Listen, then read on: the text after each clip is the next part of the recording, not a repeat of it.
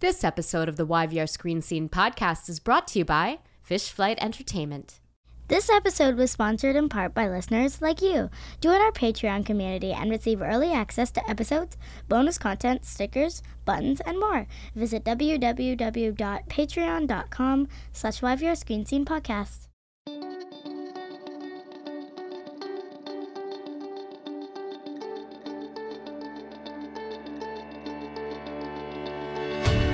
Welcome to the YVR Screen Scene podcast. I'm your host, Sabrina Furminger. My mission is to pull back the curtain on Vancouver's film and television industry and expose its beating heart, Indiana Jones and the Temple of Doom style, by getting deep and down and a little dirty with the actors and filmmakers and other talented artists who do the work. Capital T, capital W. Today, you're laughing because I got like visibly excited because today we are welcoming Jill Morrison to the YVR Screen Scene podcast. Woo! Okay. Oh, I like that. Thanks. Can you just be here forever making that sound? All right, I did write something, so. Jill Morrison doesn't even go here. She just has a lot of feelings. I'm not being mean. I'm alluding to Jill's very first role, that of the girl who doesn't even go here in Tina Fey's Mean Girls. I love Mean Girls. I've been trying to make fetch happen for years. I believe it's going to happen, and I've loved Jill's iconic moment in that iconic film for just as long. What's amazing is that role sprung from Jill's very first audition. It was her very first job, and it kicked off a career that has seen Jill bring in the funny in an array of film and television projects, including The Good Doctor, a series of unfortunate events, multiple Hallmark... you know what? In Vancouver, you gotta say Hallmark properly. Multiple Hallmark projects. And City TV's shot in Vancouver but set in Toronto sitcom Package Deal. And it's a particularly good moment to be a fan of Jill Morrison.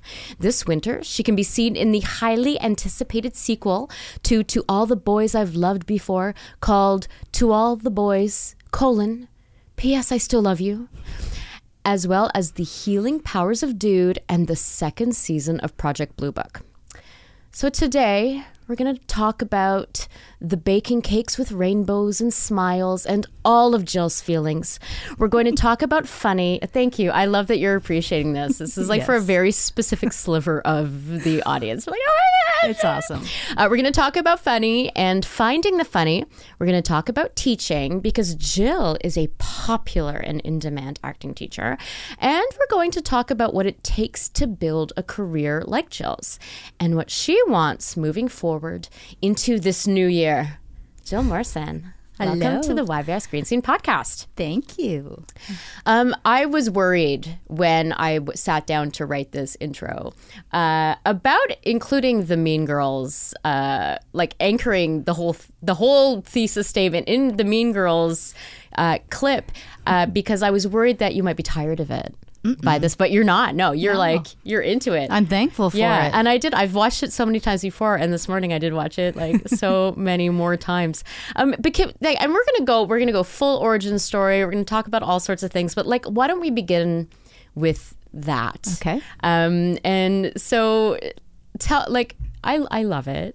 Yeah. And actually, when I was looking at stuff today, there is a lot of people who cosplay as Damien. Like, there's a lot of people who do the hoodie and the glasses and all of that. And there's like all these Etsy stuff like from that moment. Oh. So for a lot of people, it's they love it. But tell me about your relationship with that particular project, and what you remember about it, what it represents for you.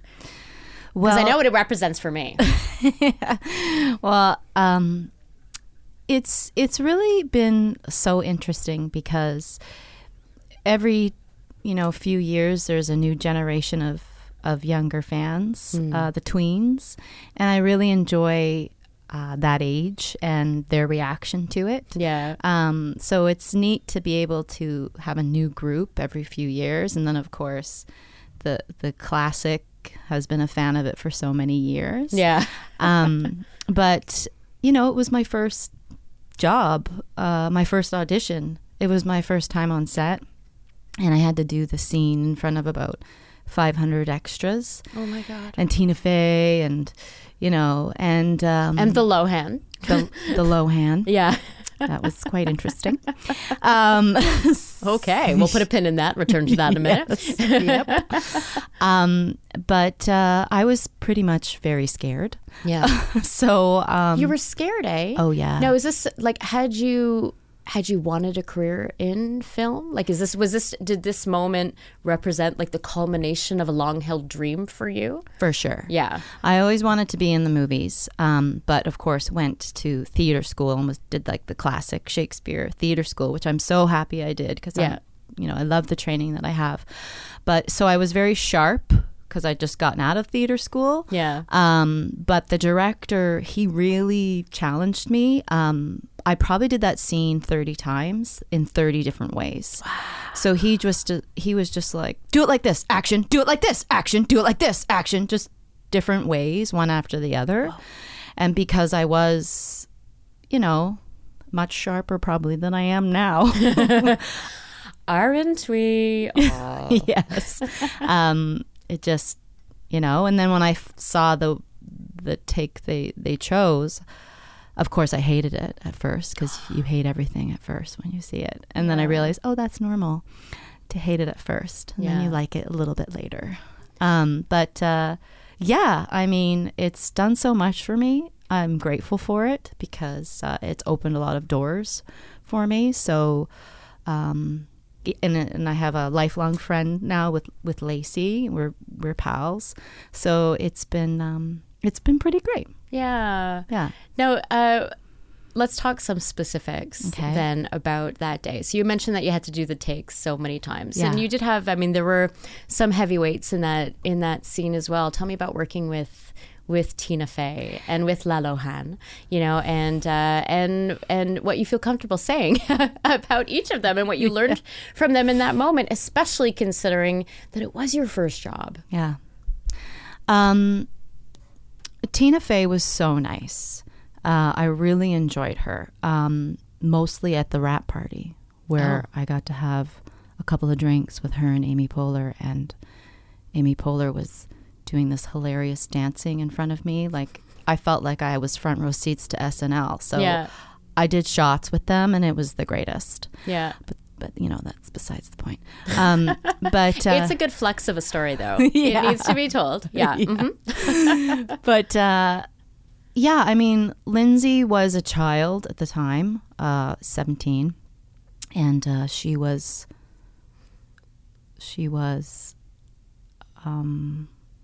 I mean, we could read a lot into that silence and the pregnant pause that's there. Yeah, I don't want to besmirch her.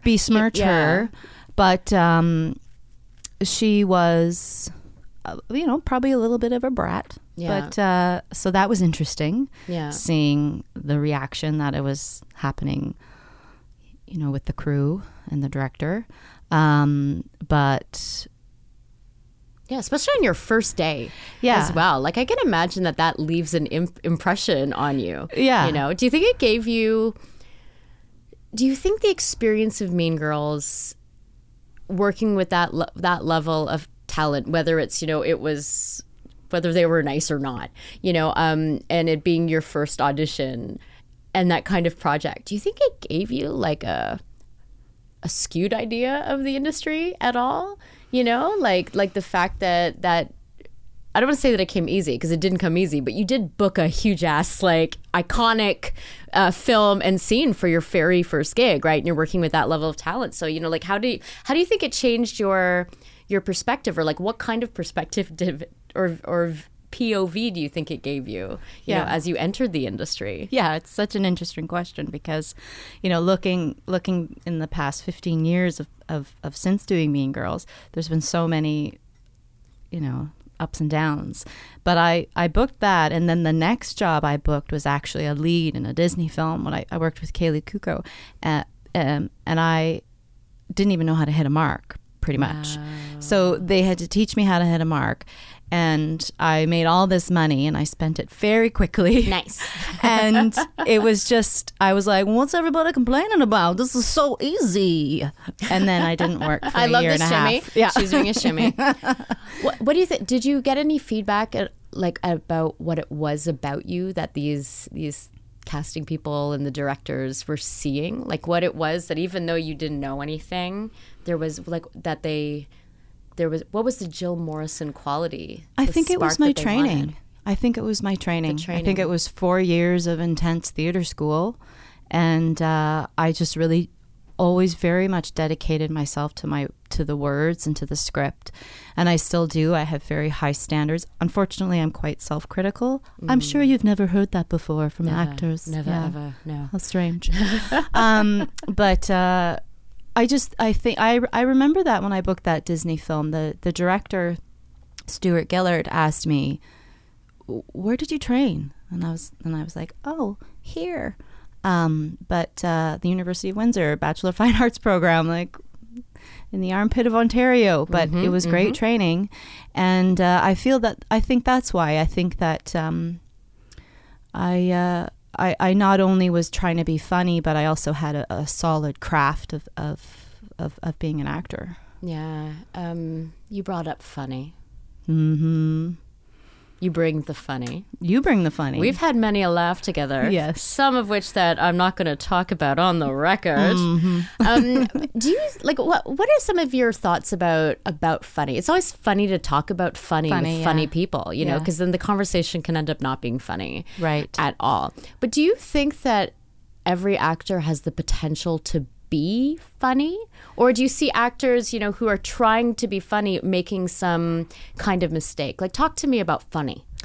Yeah, I do think you can learn to be funny, especially if you really pay attention to, say, a good script and the formula of a script, say like a sitcom, and how they write these like a mathematical equation. And if you can start to understand how to set up jokes and how to deliver a line and how to punch certain things, and if you understand that it's important to make strong decisions and to not, for me, I think I've never been afraid to, you know, go bold or to try different things or to go to the extreme with characters. Maybe also has been a fault too. Maybe another reason why like I haven't booked certain things, but why I have booked certain things. So I think if you can push yourself and explore those different sides of you, and the more comedy you watch, the more you're going to understand it and how things are to be delivered. Yeah. Do you think it's the same? Do the same rules apply equally for women performers as they do for men or men identifying performers? You know, like is the situation different for funny women? Is comedy different when the comedy is being performed by women? That's a really interesting question. I do like to have one or two, yes, you know, if we're going to talk about very academically and philosophically about comedy here. YVR Screen Scene Podcast. Yeah, I've never thought about that before, but I think so, because, you know, it's easy to fall back, I think, on things that, if I just do my boobs like this, or if I make myself, you know, this kind of stereotypical woman, then maybe that's funny. But if you find comedy within a strong human who's intelligent and, you know, versatile, I think, I mean, to be able to not fall back on what people might expect, but to offer something different. Yeah. Does that make sense? Absolutely, it makes sense. What is a Jill Morrison role? Like that I want to play, or that I had played? What qualities do you look for in a role that make you get so excited? You know, like when are you the most fulfilled and engaged? And we're doing a lot of shimmying today. This is like shimmying. I really like to shimmy. Yeah. Oh, and we've shimmied, Jill Morrison. How we have shimmied. We sure have. You know, but like what gets you like super jazzed? any kind of powerful woman who, I love sarcastic characters. I love characters who are positive. Sometimes I also enjoy when they're self-destructive. Those things mix together because I can relate to that. Can you give me a specific example from your filmography then of a character who met all of those criteria? Well, probably silly enough would probably be Package Deal. Yeah. Because the character I played in it, Nikki, was very opinionated, smart, but very self-centered, an alcoholic, and very promiscuous, but not in a demeaning manner, in a powerful, I want to do what I want, so this is what I'm going to do kind of way. So I think her. What I love about Package Deal as well is the fact that it was one of these rare taped in front of a live studio audience sitcoms that we don't get a lot of out here, you know. But I can imagine, you know, somebody like you got to be, you know, do your thing, shimmy and be funny and powerful and sexy and flawed and fucked up, playing this glorious. The only kind of character I think is similar would be like Karen from Will and Grace, right? Like that kind of that character, but you got to do it in front of a theater audience, pretty essentially. You know, so and that was actually, I did visit the set once and did interviews, and you weren't there. Yeah. How rude. It was incredibly I'm going to make some calls. Rude. Yeah. But you know what I found interesting too about the Package Deal moment in the Vancouver, you know, film and TV history is that, you know, there are a few more shows that we've had in recent years, you know, a lot geared towards like kids, but we don't often get the chance to have those kind of comedy shows out here, you know. Like, so what can you tell me about like the opportunities that are available to someone like yourself, you know, to do funny in the film and TV scene here, you know, because we have our definitely, we have the romantic comedies that we do get here. You know, but it's not, maybe we're getting more now, but you know, the body, BAW, I'm shimmying again. God, this is the day that I wish we had the visual podcast, you know, like, but it's we have a lot more like sci-fi shows and films, you know, so what are your thoughts, Jill Morrison? Well, you know, I lived in LA for a few years, and auditioning there is really quite spectacular because you go out for things that you know, they would be a dream come true, and they're right up my alley in terms of sitcoms and that kind of thing. Living there isn't, you know, easy, but building a comedy career in a town like Vancouver, you know, you don't even realize that's what you did.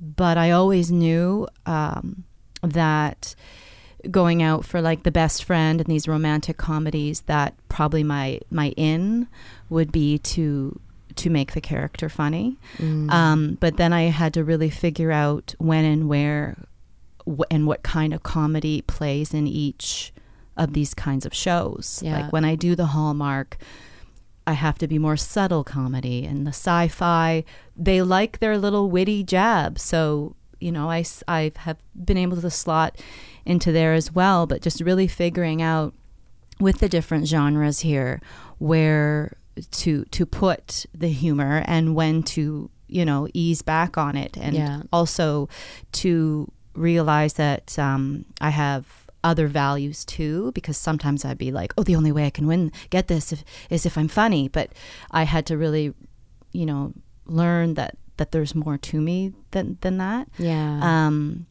But you know, I've been able to do a few sitcoms here. Imaginary Mary, even though it didn't go very, very far, just had one season. And then Healing Powers of Dude. And Package Deal. But being in sitcoms would be a dream for me. So I guess then my question is, like, I mean, you did say that you did live in LA. Like, why have you chosen to make your home then in Vancouver? Well, I was there when Trump was elected And then I actually had to come home because my doggie, which of course we've talked about, was ill, and so I wanted her to be taken care of properly. So I came home with her. Oh, I didn't know that. Yeah, and then she passed. So I do want to go back, and I still have all my stuff there.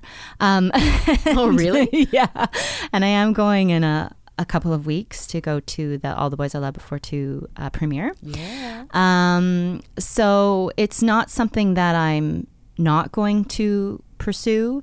It's just, it's so busy here, and it's really hard to say no to the work you can get here. Does that make sense? Absolutely. I like my creams. Yeah. Same, girl, same. Yeah. And my collagen. Yeah. Okay, let's do some time travel. Okay. I want to know who you were when you were 9 years old. Oh. And I picked 9 because that's the age that my daughter is now. And I'm like, I feel like when you're 9, like you're in like, it's very pure childhood kind of form, like you've shed a lot of like the baby, things, and now you have a clear idea of who you are and what you want to be when you grow up. So who were you when you were 9 years old, and what did you love to do? Well, I loved all things girly, still do, pink and everything, dolls.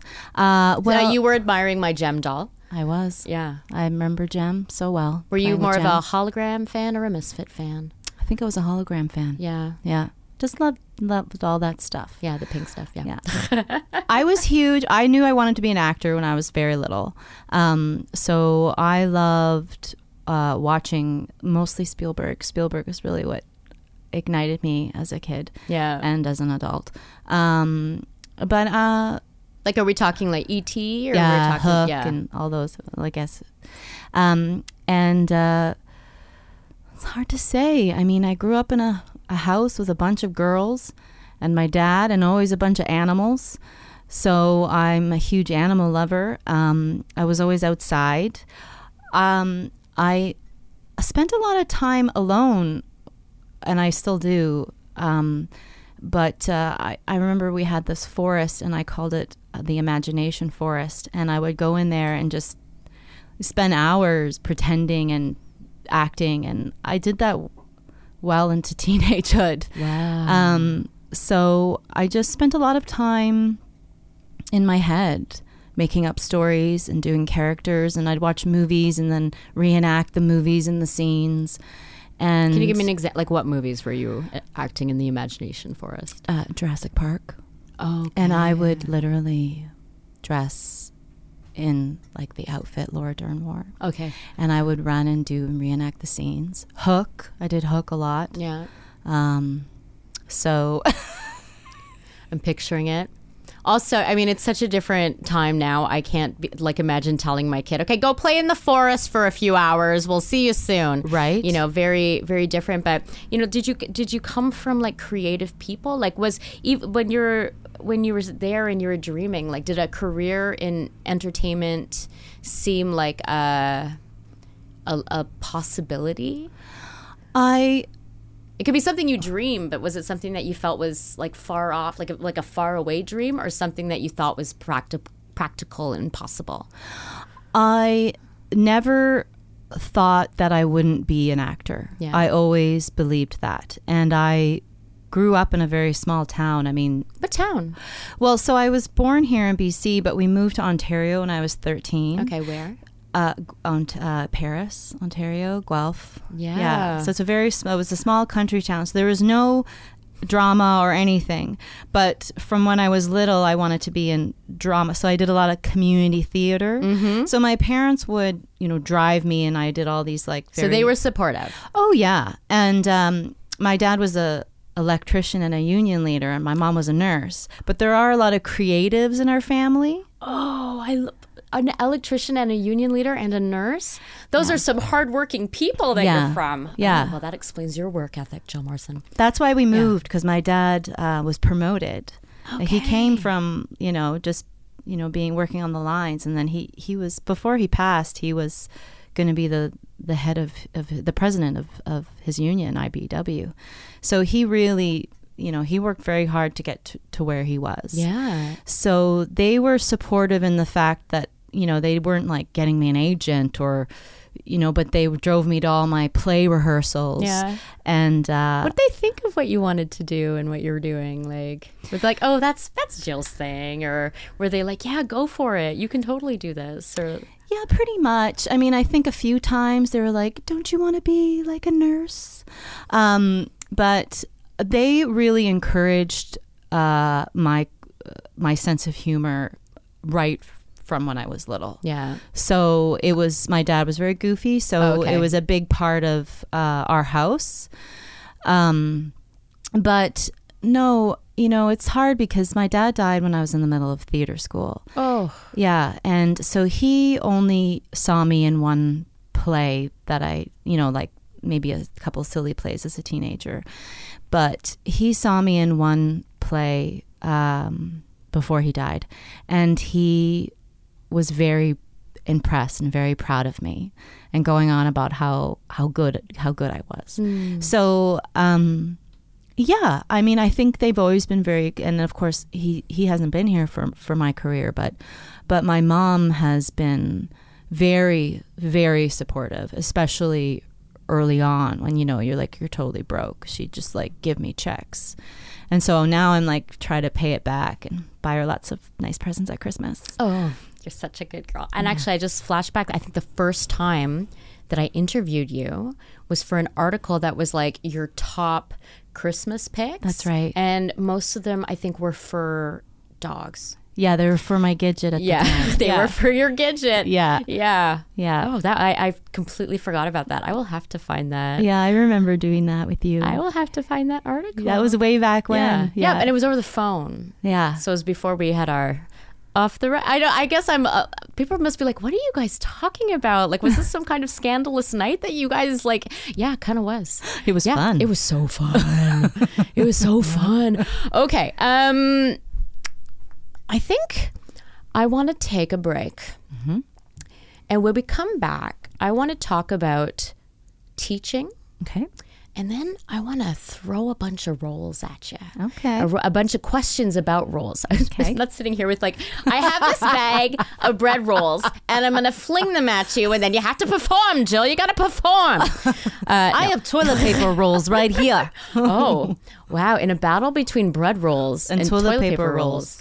Yeah. I think the bread rolls, so they're day olds. Yeah. So when they land, they're really going to pierce. It's going to hurt. But you could These are recycled from Whole Foods, very expensive, very carbony. And you're dipping them in paper right now, and that's gonna, or in water. Yeah, that's what I'm doing. Yeah, you are. That's gonna be hard to deal with. Quite the battle. Okay, so ceasefire. When we come back, we're gonna talk about. I'm gonna throw a bunch of questions at you about roles, and you're not gonna have any time to think. You just have to speak. Okay. Yeah, and then we'll talk about some of the projects you have coming up. Okay, great. How's that for a cliffhanger? It sounds pretty great. I like it. I don't know what this accent's coming I from. like it so much. Okay, let's take that break. Oh my God. This ad begins with a story about an important but largely forgotten piece of Hollywood North history, the fish flight. In the 1980s, the fish flight was an early morning flight from Vancouver that delivered fresh fish to Los Angeles before the start of the business day. These were the early days of Hollywood North, before digital deliveries and fast transfer speeds, and the pioneers of the Vancouver film industry began loading up the fish flight with film reels so Hollywood execs could review the footage shot on the previous day. The fish flight was also one of the building blocks of the visual effects and animation mecca that is present-day Vancouver. And Fish Flight Entertainment builds on this legacy. Fish Flight Entertainment serves the games, film, and television industries. We remember the days of the fish flight and attack our projects with the same passion as those pioneering days of yore. We believe in jumping off the cliff and building our wings on the way down. And who knows? That old fish with improvised wings may even fly. Learn more about Fish Flight Entertainment at fishflightentertainment.com. That's fishflightentertainment.com. Improv, though, that's like a big part of it, right? Yep. You brought the improv game in here. I was like, I have to say yes to everything. Yes, you do. Yeah. Honestly, I don't have I don't have the confidence. I'm too much of a scaredy cat to do anything that has to do with improv. But you're so witty. Yeah. Oh, well, thank you. But I this is all fixed in post, though. If there's any wit, we're fixing it after. I mean, this is all created by AI technology after. Okay, so I want to, I'm going to just throw a bunch of questions at you. Okay. What's the favorite role you've ever played? Nikki, package deal. What was the worst role that you've ever played? Oh my God.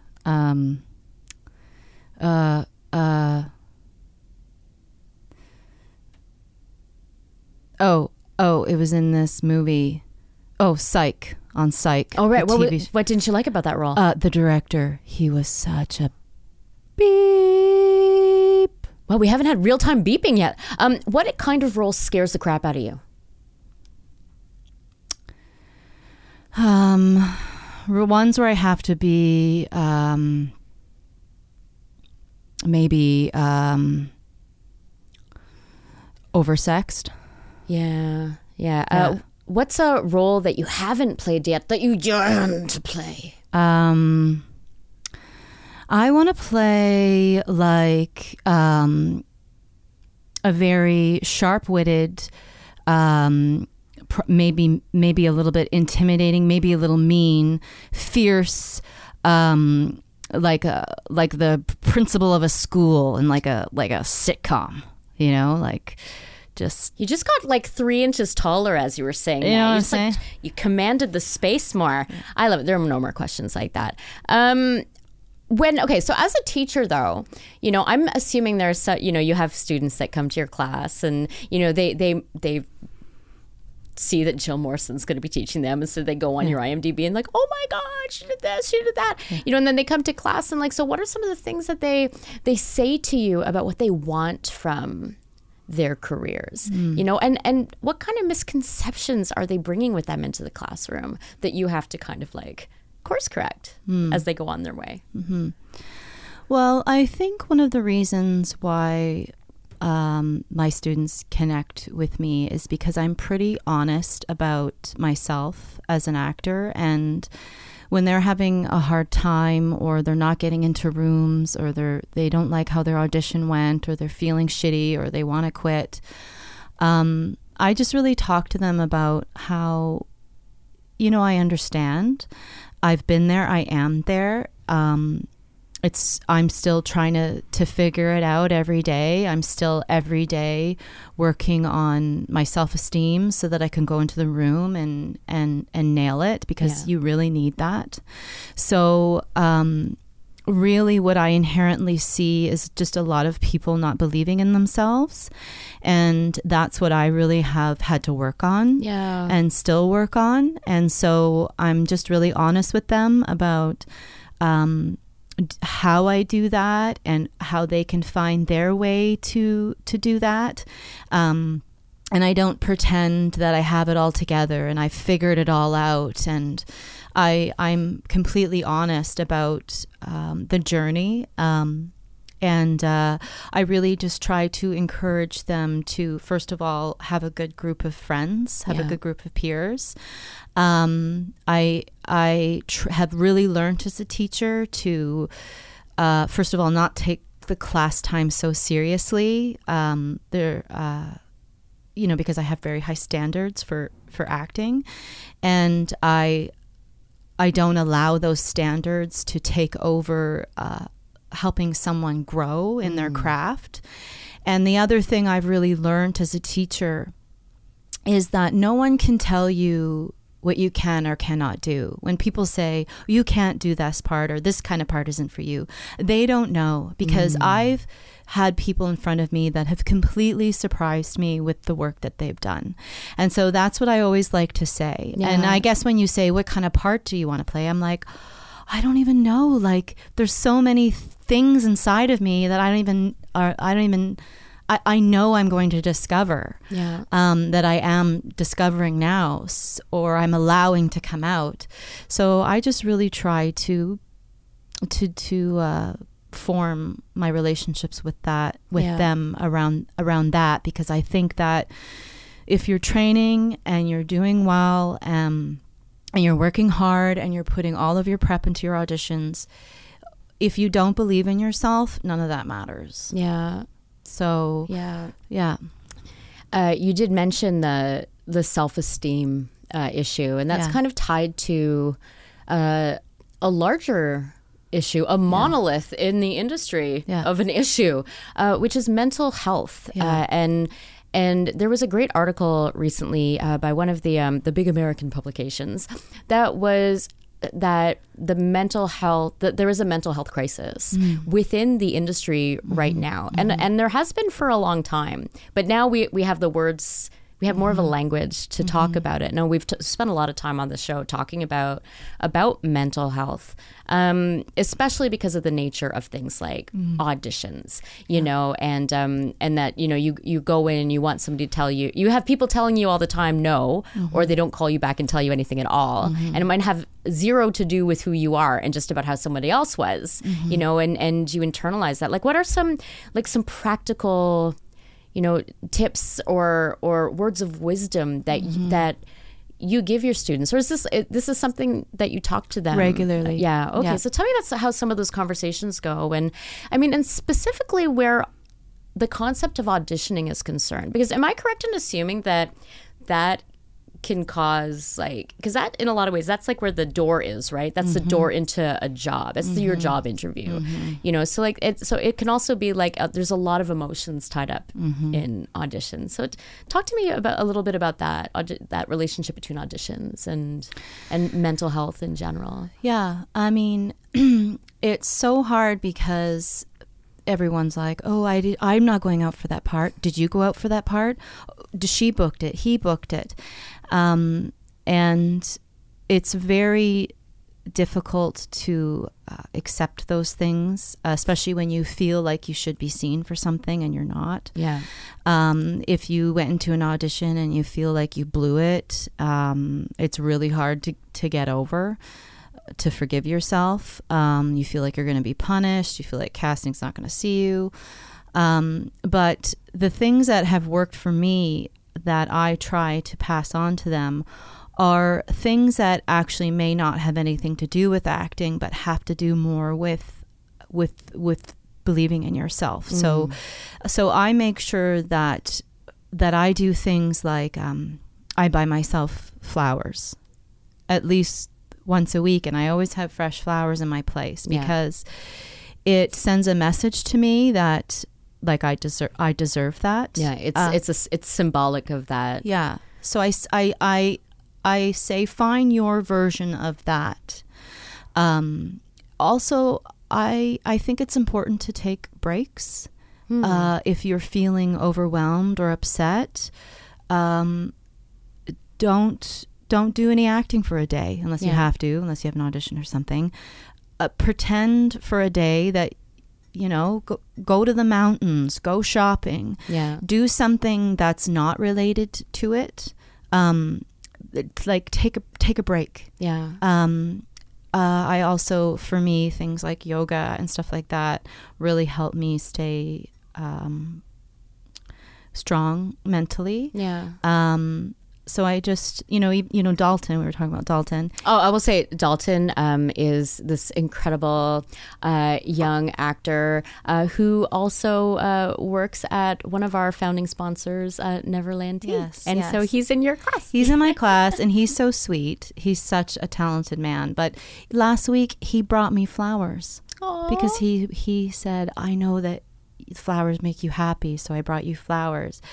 So I just think so nice. He's so nice. So I think it's just about finding that thing that builds your self-esteem so that you can, because, and I say this to my students, like, listen, I could write a book about all the shitty things. I'm sorry, am I allowed to say S-H-I-T?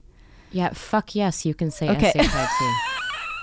You're allowed to swear. I'm sorry. Did I not tell you that before at the beginning of the show? That's fucking fine. No, you can take. No, but have you been holding in all these fucks and shits? I have a potty mouth. Okay, no, that's good. We like that. We have a explicit warning on our on Apple Podcasts. So yeah, we earned that. It's well earned.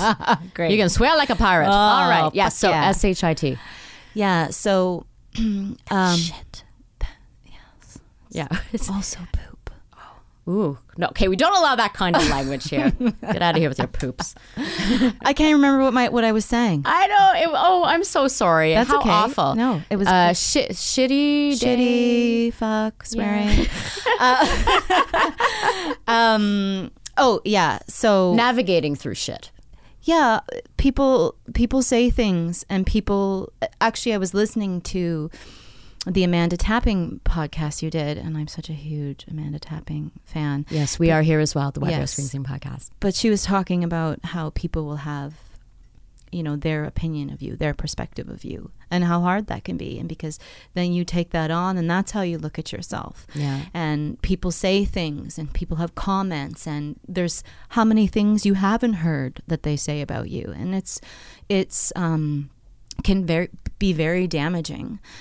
And I say this to my students, if you can find a way to rise above that, I promise you that it's worth it in the end. Because in the end, we get to do what I think is the most wonderful thing. I just think acting is the greatest. Yeah. So despite all of the struggle and the hardship, it's worth it. Yeah. And so I just try to tell them that, and try to guide them to figure out how they're going to build their confidence. Yeah. So they can do this, because we're not going to change the way this industry is. Yeah. It's harsh. Yeah. But it's exciting for my students, because there's all these streaming shows. Like, it's such a great time to be an actor. There's so many shows. To be an actor, to be a content creator. And I'll also say that if anything that we've been talking about related to mental health really resonates with you, couple things to remember. One, you are not alone in that at all. This is something that I live with, that I speak quite a bit about, my anxiety disorder and my panic attacks, PTSD on a regular basis here. And two, there are an abundance of resources available. One of which was it's a UBCP, ACTRA, and other union group, and it's a multi-union group initiative called Call Time Mental Health, and it's an online portal where they list all sorts of different mental health resources. We had Enid Ray Adams on here, and she spoke with me for an hour about mental health issues, and she co-produced the PSA that Call Time Mental Health did. So I would encourage you to check out that site. I will include a link to that in the footnotes. Okay, we're going to take a little bit of a departure. We're going to go in a different direction here. I want to talk about Project Blue Book.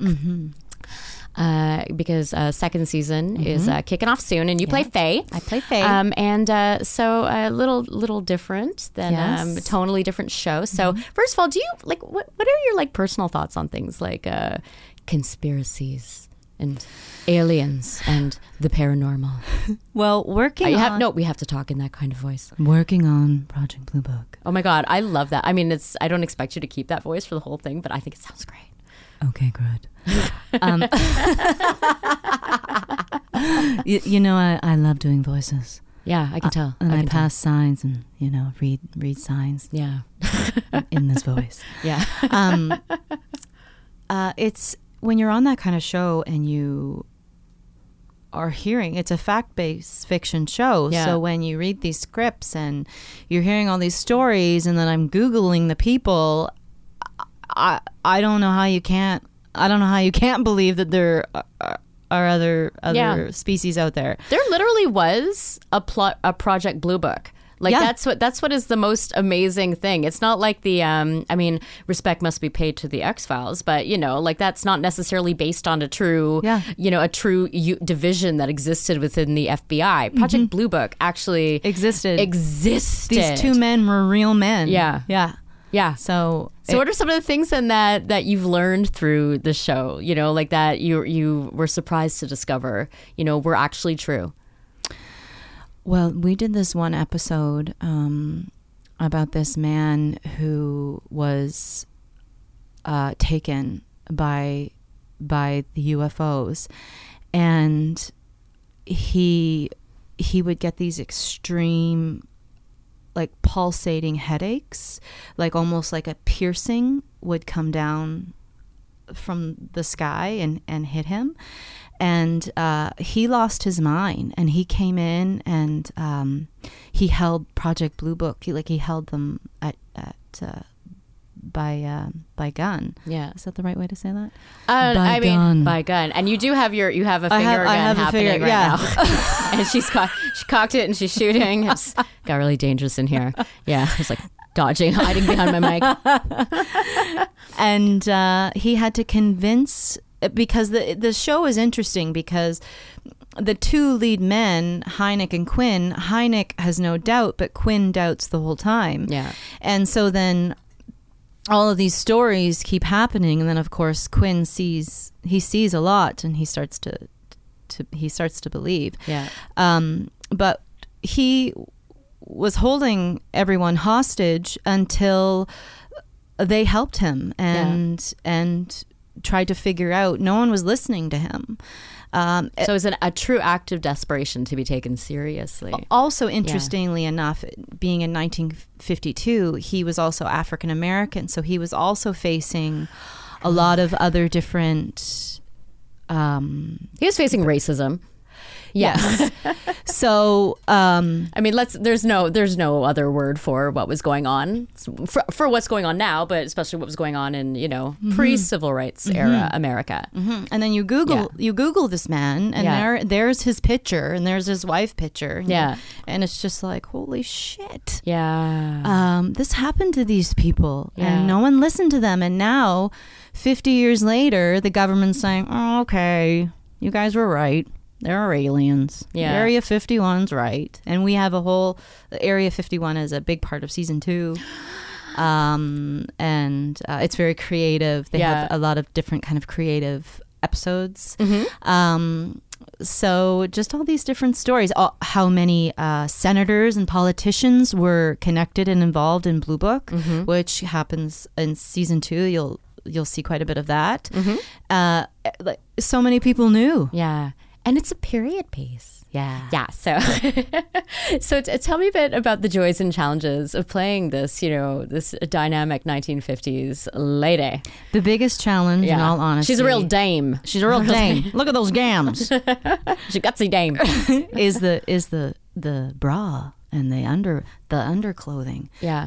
They of course want the look complete. So you have to wear the whole.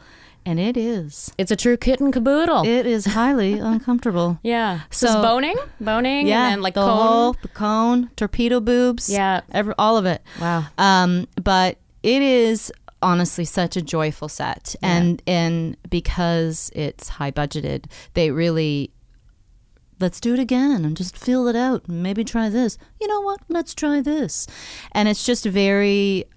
I'm sorry. I just was picturing a 1950s, or 1930s even, Bugsby Berkeley type director, just sweater tied around his waist. Yeah.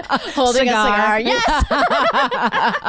That's exactly how it is. Okay, wow. That is a big budget. Yeah.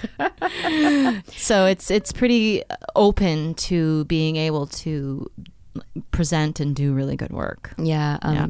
Tonally different show. Mm-hmm. Again, To All the Boys, P.S. I Still Love You. Yes. That trailer. Right. BT dub. Cute. I've watched it so many times. It is so cute, very scandalous. Yes. And then there you are. I made the trailer. You made the trailer. That's always a very nice thing to make the trailer. Yes. So tell me about the... first of all, respect must be paid to the streaming services for bringing this work to Vancouver. Yes, telling stories that we haven't had the chance to see before. Mm-hmm. This is a story that it's based on very best-selling books and about young women of color, and we have not normally had the chance to hear those stories told from that perspective. But what were some of the memorable moments that you had on that set, and who'd you play? Because in what I saw. You have a reaction because something bad happens. Well, she goes to work at old folks home. Yeah, and I run the old folks home. And Holland Taylor, I can't think of a show she's in right now. It's the one with Charlie Sheen, that comedy. The old 2.5 Men. Yeah. She's the mom in 2.5 Men. Yeah. She was there. I mean, we could have Googled it. Right. You know, but you found it. I mean, in my brain. It was it was somewhere in there. Good for you. Yeah, too many Charlie Sheen nights. Yeah. But she's in it, so that was pretty amazing to me. Yeah. And had you watched the first one or read the books? Yes. Yeah. I watched it quite a bit to prep for the audition, and then when I booked it, I watched it quite a few times. Yeah. What do you mean quite a few? Like you actually would just watch it over and over? And I do that pretty regularly when I'm preparing for stuff because even if, say, I'm auditioning for like a sitcom, like I'll watch sitcoms over just to get the pacing and the tone and to get in touch with that. So I always watch, if it's not the show, I watch something that aligns with that kind of tone to inspire me to so that show was fun because they wanted improvisers for All the Boys I Loved Before too. So I did a lot of improvising in the initial audition, and then on set, the director, and he's also the director of photography, which was amazing. That was great. Yeah, it was awesome. When that happens? Yeah. He was awesome. And it's 2 in 1. Yeah, 2 in 1. And he can get exactly what he envisions. Yes, exactly. Yeah. It was a very nice set, and he'd just be like, "Great, do it again. Do something different. Say something else." So I was like, "Okay." So then in between each shot, I'm like, something funny. So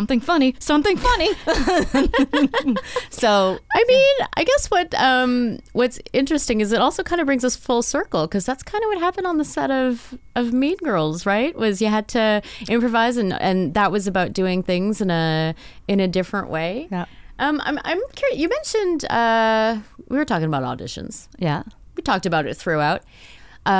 You booked your very first job at your first audition, mm-hmm. so I would assume that you've booked some other work, so you know what you're talking about. Mm-hmm. Is there like a magic key to success to open the doors of auditions? Like, is there something that like a certain mindset or something that you need to keep in mind that like will help you when you go in? Into the room, or is it about self-esteem, which we were talking about, or tell me, Jill. I don't know. When we're talking normal, I call you Jill, but here I call you Jill Morrison. I like it. Yeah. Yes, absolutely. The self-esteem. If you walk into the room or leave the room in any kind of self-deprecating manner, they're most likely not going to hire you because, they want confidence. So I think it is really about finding a healthy ego or faking it when you go into the room. For me, I really try to find a creative twist or turn with the words or the lines without moving away from the story, which I think probably had been an early mistake for me. I'd be like, "Oh, I'm just going to do it like this, and I'm going to do this." She's shimmying again. There's some hand things going on. Yeah, I'm going to do it like this. Do it like this. I'm like, "That's clever," and then we're like, "Why don't I to book being it? a funny actress is I can just I want to do it like this. This is like we're a funny comedy podcast now. So I'm shimmying and doing this arm thing. Hey, kid. Yeah. Yeah. So I'm sorry. I keep like derailing everything you're saying. I fucking love it with like shimmies and stuff. I like it. But like, did you have because you did go and you booked your very first audition and stuff? Mm-hmm. Like, were you bursting with self-confidence and self-esteem and shimmying all over the place? Like, or like, what kind of headset did you have? Mindset, not a headset. Did you have Madonna headset? You going Madonna, Vogue. Yeah, cone bra, yeah. I just wear a cone bra at every audition. Yeah, okay. It really seemed to work. Yeah. I don't think I realized how cool that is until much later. Yeah. It's what, now. Confidence or no, the cone bra? Booking, both, all of it. Or booking Mean Girls from your first audition. Yes. Gotcha. Okay, Yeah. It's all cool. Yeah. Yeah, no, so you didn't know. You didn't know at the time. No. Oh, okay. Yeah. I didn't realize, and now I'm like, holy shit, girl, you booked that, great. Yeah. But at the time, it was so just ignorance was bliss. I just think, I don't know. I think probably because you have these dreams, and I just never thought that my dreams wouldn't, I always thought that it would happen in some manner, I guess. I always knew I would be an actor. Yeah. But I think I didn't have a deep enough understanding of the business and actually how difficult it is to book something. Yeah. And how many things are against you. So I didn't know that till years later.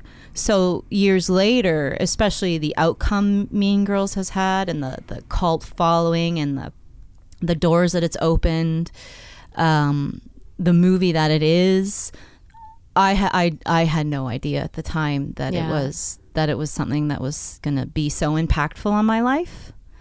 Does that make sense? Everything you say makes sense. I do that when I'm teaching. Yeah. I say something like, does that make sense?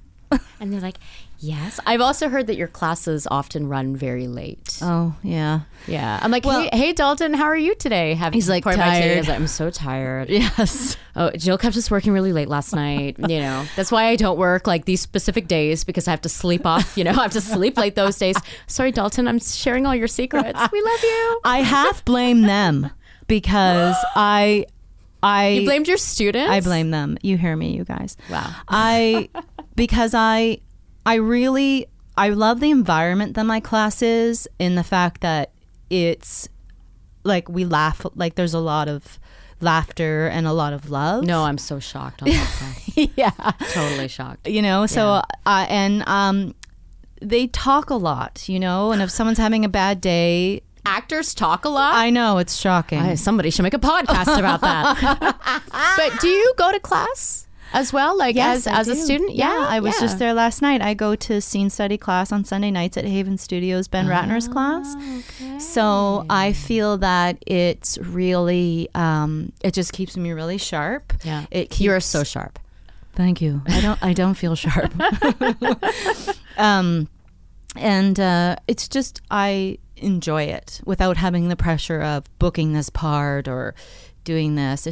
It's acting, and I sit and love watching other people act, and there's not pressure for me also to be the teacher and give feedback. I can just enjoy it. Yeah. So I go, and it keeps me, going to rehearsals and learning lines on these big, beautiful scripts that I don't get to work on normally. I'm working on an Edward Albee right now. Oh, wow. Yeah. So I worked on Tennessee Williams last month. So it's just, it goes back to to what I used to do, when I was in theater school, and a few years after, the theater. The theater. That mid-Atlantic accent that doesn't exist anywhere else but in the 1930s and 40s. Yes. Plays in there. Yes, the theater. The theater. So I guess let's end with what the fuck. Yeah. Those what the fuck moments. Not what the fuck, oh God, but what are those moments where you're like, what the fuck, this is actually my life? When in your career do you have those? Yeah. Besides right now, I mean, right? What the fuck? I've been saying that the whole time.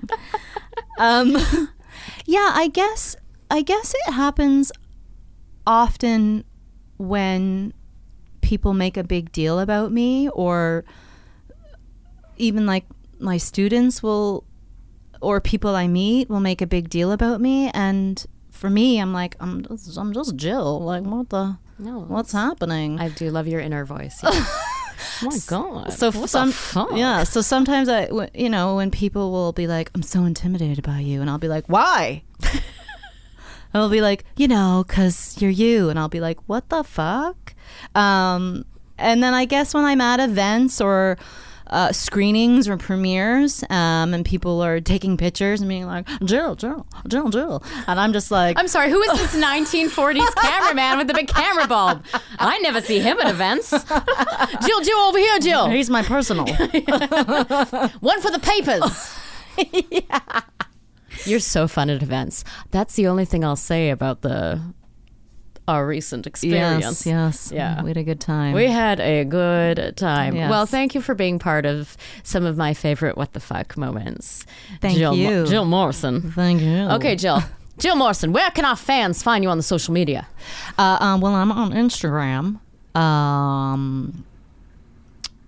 Jilly Morrison, I believe it is. Jilly Morrison. I'm on the Twitter. Yeah. I'm on the Twitter.